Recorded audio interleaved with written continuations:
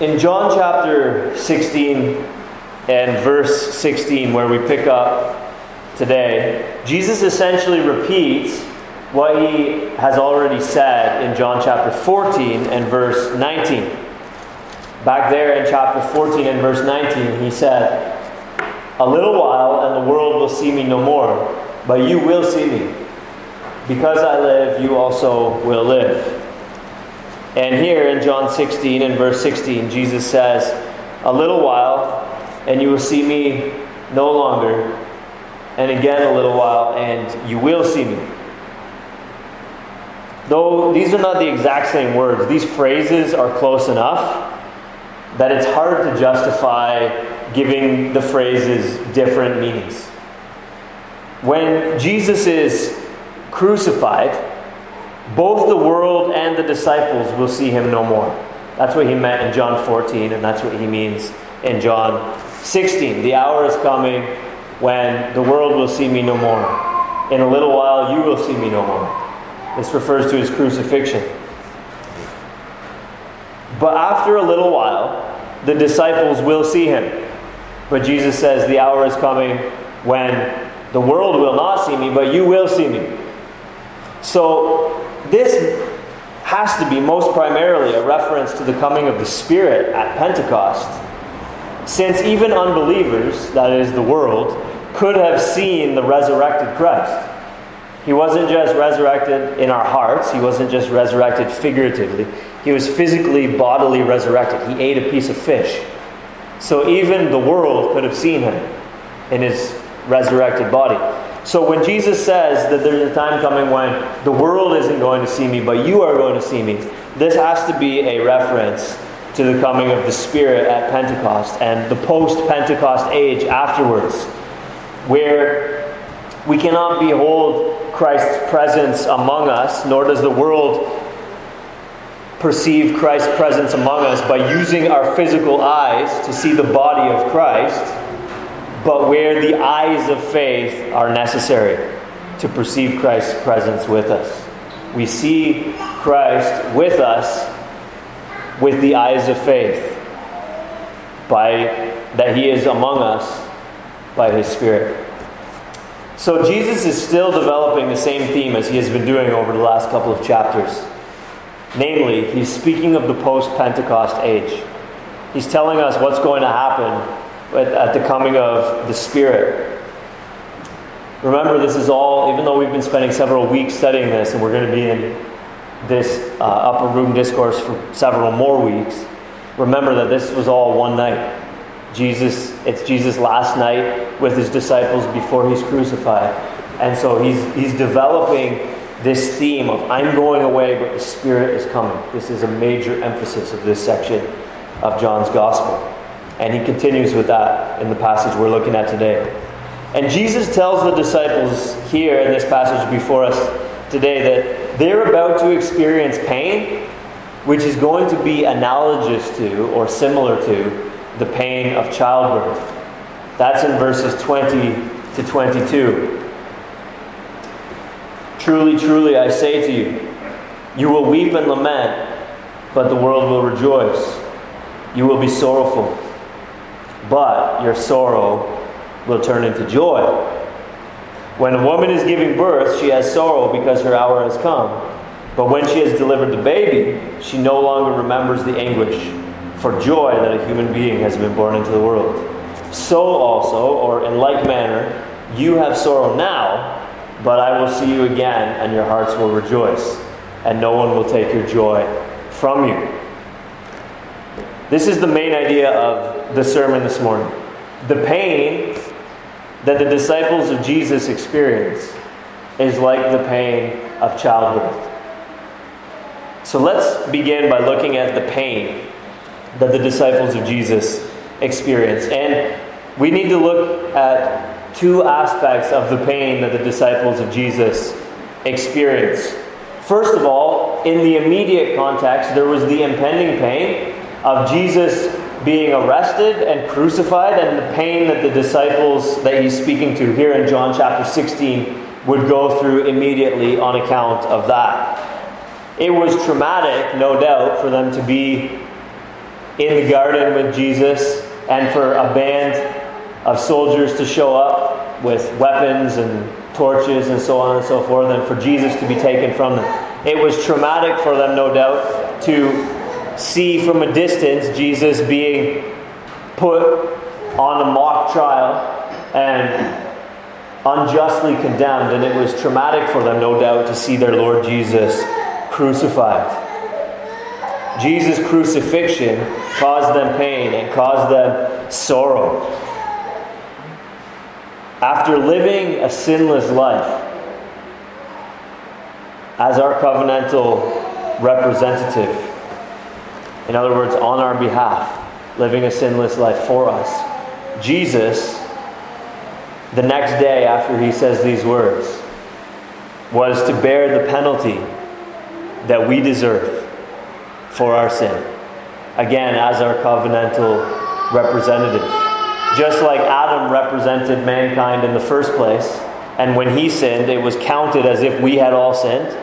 So when Jesus was sinless, as the second Adam, the covenantal representative, it was counted as if all whom he represents are sinless. And when Jesus went to the cross, he went to the cross as a second Adam, as a covenantal representative, so that it was counted as if the sin that we have committed has already been punished. Because Jesus, our covenantal representative, has been punished in our stead. This was traumatic, not only because the wrath of God was being poured out on a man, but because this man was innocent, because this man was unjustly condemned. This was traumatic for the disciples to experience and to undergo and to witness. And it's safe to say that they didn't fully understand at this point the implications of Jesus' death and what he was accomplishing for them. Nevertheless, or maybe nevertheless is not the right word, but in this way, the first aspect of the pain that we need to examine this morning was the impending pain that the disciples were about to experience the next day as Jesus was crucified. Then, in verse 33, Jesus said, "I have said these things to you, that in you may have peace." And again, this is a roundabout way of giving us peace, isn't it? Telling us that we're going to have sorrow, and that we're going to be in anguish, but then don't worry, it will give way to joy. Right? Telling us that we're going to suffer, that we're going to be persecuted, and so on and so forth. This is a roundabout way of giving us peace, a roundabout way of giving us joy. But it is a way of giving us peace and joy nevertheless, because we understand when these things happen, it's all going according to a master plan. This is what Jesus means when he says, "I have said these things to you, that in me you may have peace." And he says again, "In this world you will have tribulation." We know that Christians are not exempt from the common sufferings common to all mankind. You think even, for example, of COVID, which is raging all around us right now. There are people that we know who are sick with COVID. Christians are not exempt from getting diseases. Christians are not even exempt from dying of diseases. We've seen Christians pass away, even during this COVID pandemic. We know that Christians are not exempt from cancer or car accidents or anything of that sort either. And that we suffer just like the unbelieving world suffers. But that's not what is particularly in view here when Jesus says, "In the world you will have tribulation." What he's referring to is what he has said really just moments ago, that same night. Though we studied it a couple weeks ago, Jesus just said it moments ago. The hour is coming when whoever kills you will think he is offering service to God. This is the tribulation that Jesus is talking about. So there's going to be this immediate crucifixion of Jesus, which is going to cause them some sorrow. But then, even after Jesus rises, even after he pours out his Spirit, still there's going to be tribulation. There's still going to be sorrow. Because the disciples are going to go out and bear witness, but they're going to be hated by the world as they bear witness. And then the hour is coming when people who kill them are going to actually think that they're doing a good thing and offering service to God. And so it's going to be really tough for Jesus' followers. In Psalm 2, we read of God intending to set his king on Zion. But in verse 2 of Psalm 2, the kings of the earth set themselves, and the rulers take counsel together against the Lord and against his anointed, saying, "Let us burst their bonds apart and cast away their cords from us." There is going to be this clash between the Lord's anointed, his king, and the kings of the earth. They're going to be continually clashing until Christ returns and brings his victory to consummation. And so there's going to be, in the immediate context, the disciples are going to experience pain and sorrow tomorrow when Jesus is crucified. And we, of course, don't share in that pain. We weren't there outside Jerusalem 2,000 years ago when Jesus was crucified, confused and bewildered as to how the Messiah could die. And maybe this wasn't the Messiah after all. And we had thought he was the one to redeem Israel, but I guess maybe we were wrong. We didn't experience that sorrow. But we experienced the sorrow and the tribulation spoken of in John chapter 16 and verse 33, where we're on Team Jesus. We're on the team of the King whom God has set in Zion. And there is another team, which is the team Kings of the Earth. And that team is against this team. And this is how history is playing out. There is the hatred of the world, the persecution of the saints. As we talked about last week and the week before, it is not necessarily physical for us right at this time. It is for some Christians in some parts of the world. For us at present in Barbados, it's not, and we thank God for that. But it could well be.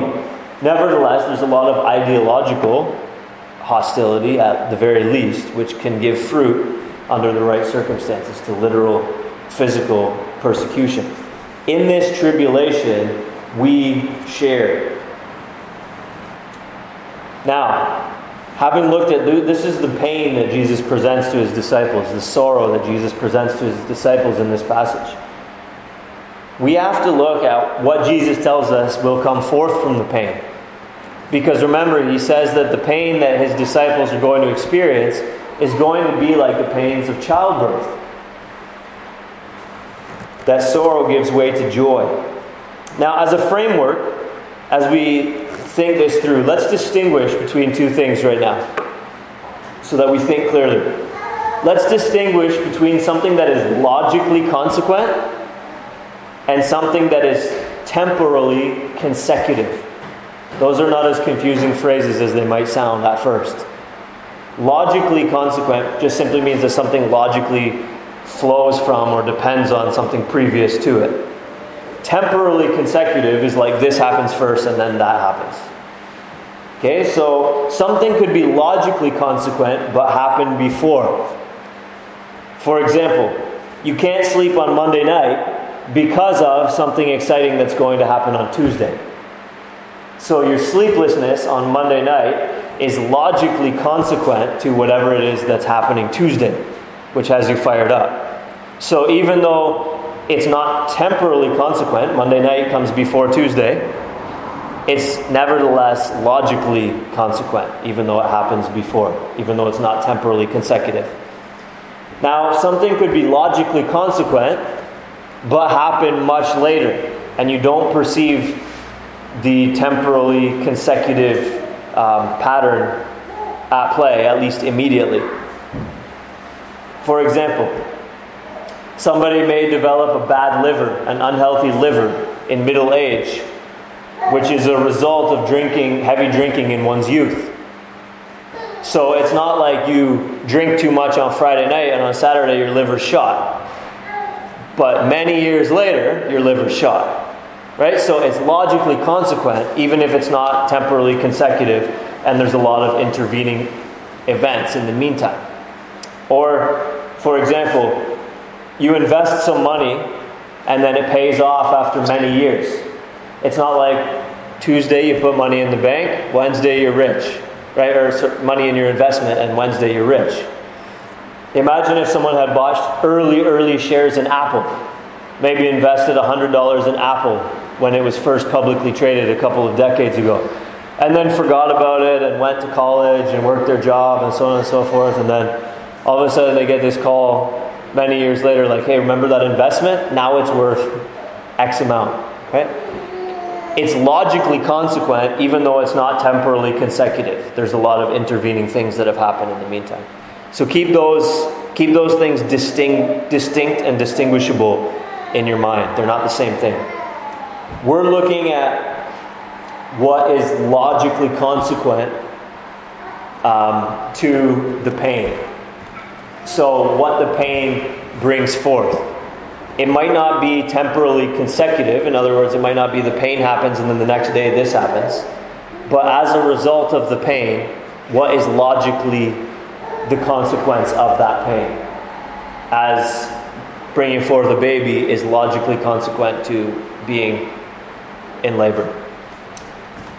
Okay, so with respect to the crucifixion, what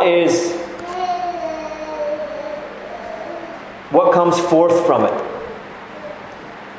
Well, many sons are brought to glory, as Hebrews chapter 2 and verse 10 puts it. God sends His only begotten Son into the world, that whoever believes in Him should become a son. Remember what we read in John chapter 1.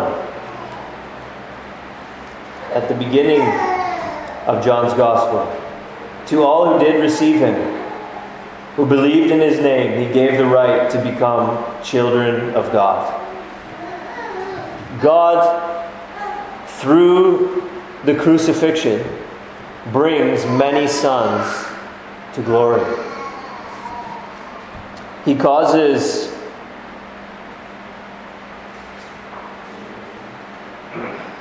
many people to be born again, as John chapter 3 puts it. And another word for being born again is regeneration, as you will remember. Being made new. Without the crucifixion, there could be no regeneration. There could be no new birth. There could be no becoming sons of God. Now, this is why I distinguish between what is logically consequent and what is temporally consecutive. Because there were people who were alive before Jesus was crucified who were born again. We talked about that last week. Abraham was born again. Isaiah was born again. Moses was born again. David was born again. So on and so forth. They were already regenerate people before Jesus was crucified. But God could not have justly counted Abraham as His friend, or counted David or Moses or Isaiah as His sons if it was not for the crucifixion. Those men had sin that needed to be dealt with. Those men needed their sins atoned for. And unless Jesus had been crucified, for God to give them the grace of regeneration, the grace of adoption, it would have been unjust without the crucifixion. So God, through Christ, by sending Jesus as a second Adam, as a representative, the way that the first Adam was a representative, and we all fell in him and became guilty in him and corrupt in him, by sending Jesus as a second Adam to live righteously so we could be righteous in him, and to bear our penalty so that our sins could be punished in him, God brings many sons to glory. This is a logical consequence of the cross, even if people experience the grace of regeneration and the grace of adoption temporarily before the cross. This adoption, this new birth, puts us in a new relation to the Father, as verses 26 and 27 teach. of John chapter 16 teach us? In that day, Jesus says, "You will ask in my name. And I do not say to you that I will ask the Father on your behalf, for the Father himself loves you, because you have loved me and have believed that I came from God." When we are born again, when we are adopted into God's family, when we become His sons, we enter into a new relation to the Father. He is not behind a curtain through which we may not enter to speak with Him and to present our request to Him. When we trust in Jesus Christ, when we experience the new birth, when we are adopted, we have access to approach the Father directly. As we saw last Sunday evening, the curtain into the most holy place in the tabernacle was torn in two from top to bottom. We may go in. We may speak to the Father as our Father. Jesus will not act as an intermediary in this new relationship, passing along our message to the Father. We tell Jesus and then He tells the Father. No, Jesus is telling us that we may have direct access to the Father by virtue of this new relationship. Now, in case anyone was wondering, incidentally, this actually doesn't undermine Christ's intercession and priestly work for us and render Jesus redundant. Quite the opposite. It's because of Jesus' intercession and priestly work for us that we have such access to the Father, to speak with Him directly. Now, let's move on. So, the first thing that is logically consequent to the pain of the crucifixion is that many sons are brought to glory. The second thing that is logically consequent to the crucifixion is that there is going to be a new creation for the many sons to live in. In Romans chapter 8, verses 19 to 22, we read this: "For the creation waits with eager longing for the revealing of the sons of God." Why is that? Because when God brings many sons to glory and gives them their resurrected bodies, revealing them in that way, they're going to need somewhere to live. And so creation itself has a vested interest in many sons being given new bodies. Because all of a sudden then what's going to happen in verse 20 is that the creation, which was subjected to futility, not willingly, but because of Him who subjected it in hope, creation itself will be set free, Romans 8:21, from its bondage to corruption and obtain the freedom of the glory of the children of God. So when the many sons who have been brought to glory experience the consummation of their being made new, and they get their resurrected bodies, they're going to need somewhere to live. And then the creation itself will be made new to accommodate them. And they will share in the freedom of the children of God at that time. The freedom from corruption and decay, which it, like the children of God, had previously been subject to. Now, I want to point out to you something very interesting. In Matthew chapter 19 and verse 28,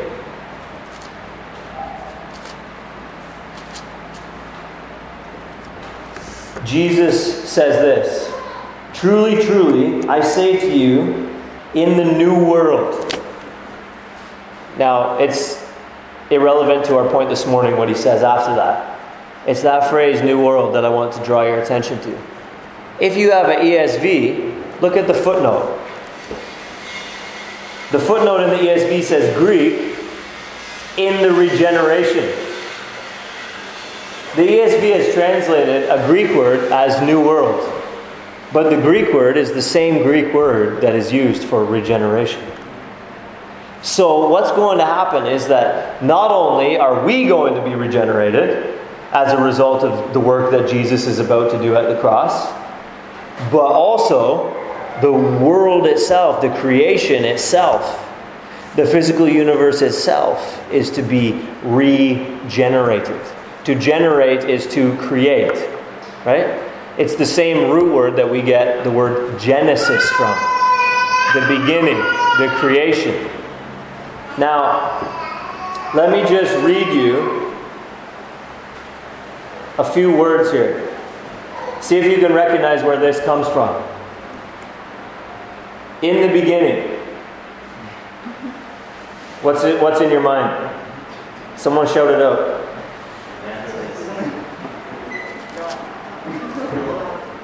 All right? In the beginning was the Word. In the beginning, God created the heavens and the earth. And the Word was with God, and the Word was God. The earth was without form and void. The darkness was over the face of the deep. And the Spirit of God was hovering over the face of the waters. All things were made through Him, and without Him was not anything made that was made. In Him was life, and the life was the light of men. The light shines in the darkness, and the darkness has not overcome it. And God said, "Let there be light," and there was light. You see how John really is using a lot of the same language, the same imagery. We need to see what Jesus is doing in John as a regenesis, as a regeneration, both of people and of a world. Jesus acts as a second Adam, which I've stressed at a few points this morning. In Genesis 3, God says to Adam, "Cursed is the ground because of you." Now, we don't find a parallel or contrasting verse in the New Testament, but theologically we could say that it's as if God says to the Christ, the second Adam, "Uncursed is the ground, regenerated is the ground because of you." Just as creation itself was subjected to decay and corruption because of the sin of the first Adam, it is the second Adam who makes it new. And so, as a result of, and again, this is logically consequent to the cross, even the world itself will be made new. Again, there's lots of intervening events and activities. It's not like Jesus died on that Good Friday so long ago, and then on Saturday, it was the new heavens and the new earth. At this point, there's over 2,000 years of intervening events. But when all things are made new in the end, we'll look back and be like, it was because of the sorrow of the crucifixion. And so it's logically consequent, even though there's a long intervening period. So, the sorrow of the crucifixion is going to give way to the joy, the birth, the rebirth, the regeneration, the sonship, the born again of people, and the physical, material creation. Now, let's shift gears and look now at what flows from the persecution, the tribulation in John 16, verse 33. Remember, there was two aspects to the sorrow. There was the crucifixion, which was immediately going to happen, which the disciples that Jesus was speaking to were about to experience. And then there was the tribulation that Jesus speaks about in verse 33. What logically flows from that? Two things. The first is holiness. In 1 Peter chapter 1 and verse 6, we read this really interesting and pregnant phrase. It says, "Now, for a little while, if necessary, you have been grieved by various trials." Now, what does that imply? It implies that if we're going through trials, they're necessary. Necessary unto what? Well, we read in Romans chapter 8 and verse 29 that those whom God foreknew, He also predestined to be conformed to the image of His Son.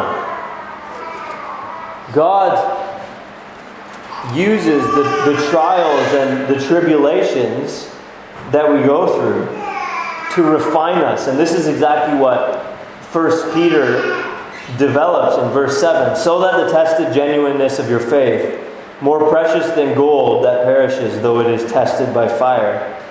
Right? The purifying of fire is applied to the purifying of the genuineness of our faith. We grow, we develop, and so on and so forth.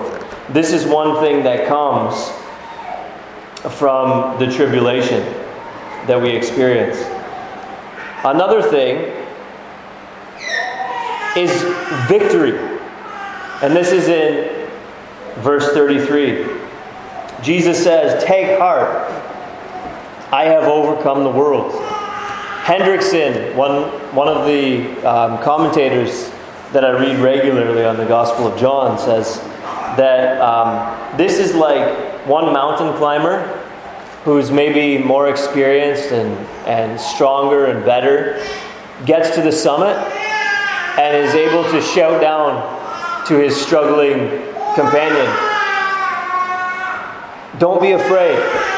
I've reached the summit. It is possible." Right? And he gives encouragement to his fellow mountain climber to persevere.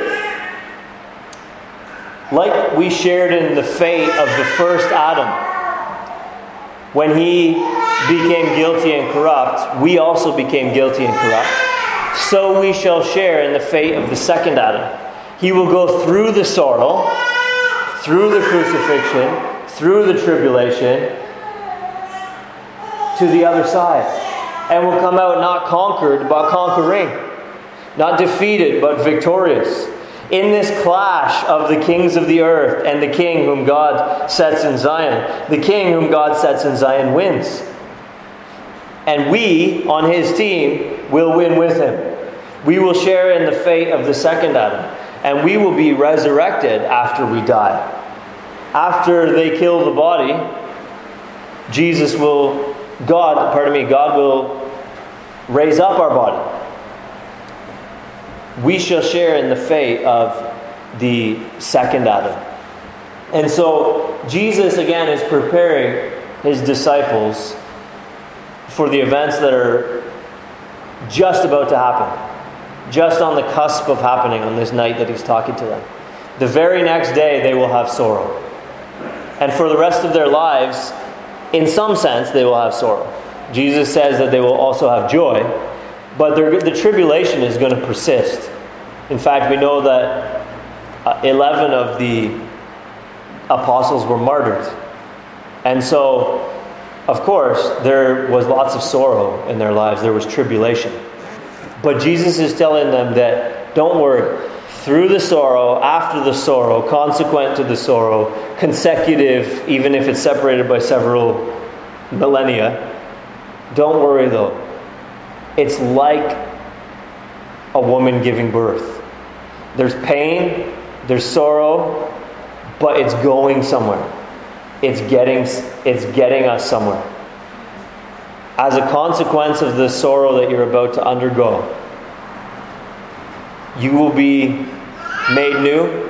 The world will be made new. God's going to be making you holy in it and through it. And I'm going to strike a death blow to the kings of the earth and the prince of the power of the air tomorrow. And I'm going to bring it to a consummation at the end. And as a consequence of what I'm doing tomorrow, all of this is going to ensue. Even if it's spread out in terms of when it actually happens. Some of it's going to happen immediately. Some of it you're going to have to wait at least 2021 years for.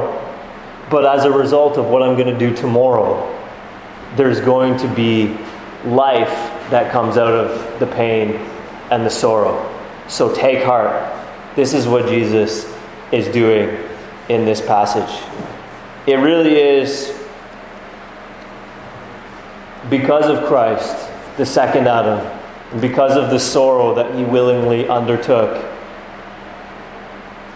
for us in his humiliation and in his death,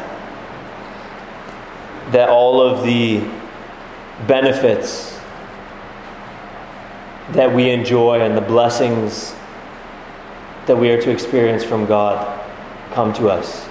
As I've said many times before, and will say again many times, Christ Jesus is like the neck of the hourglass through which everything that the Father intends for us to have must pass through.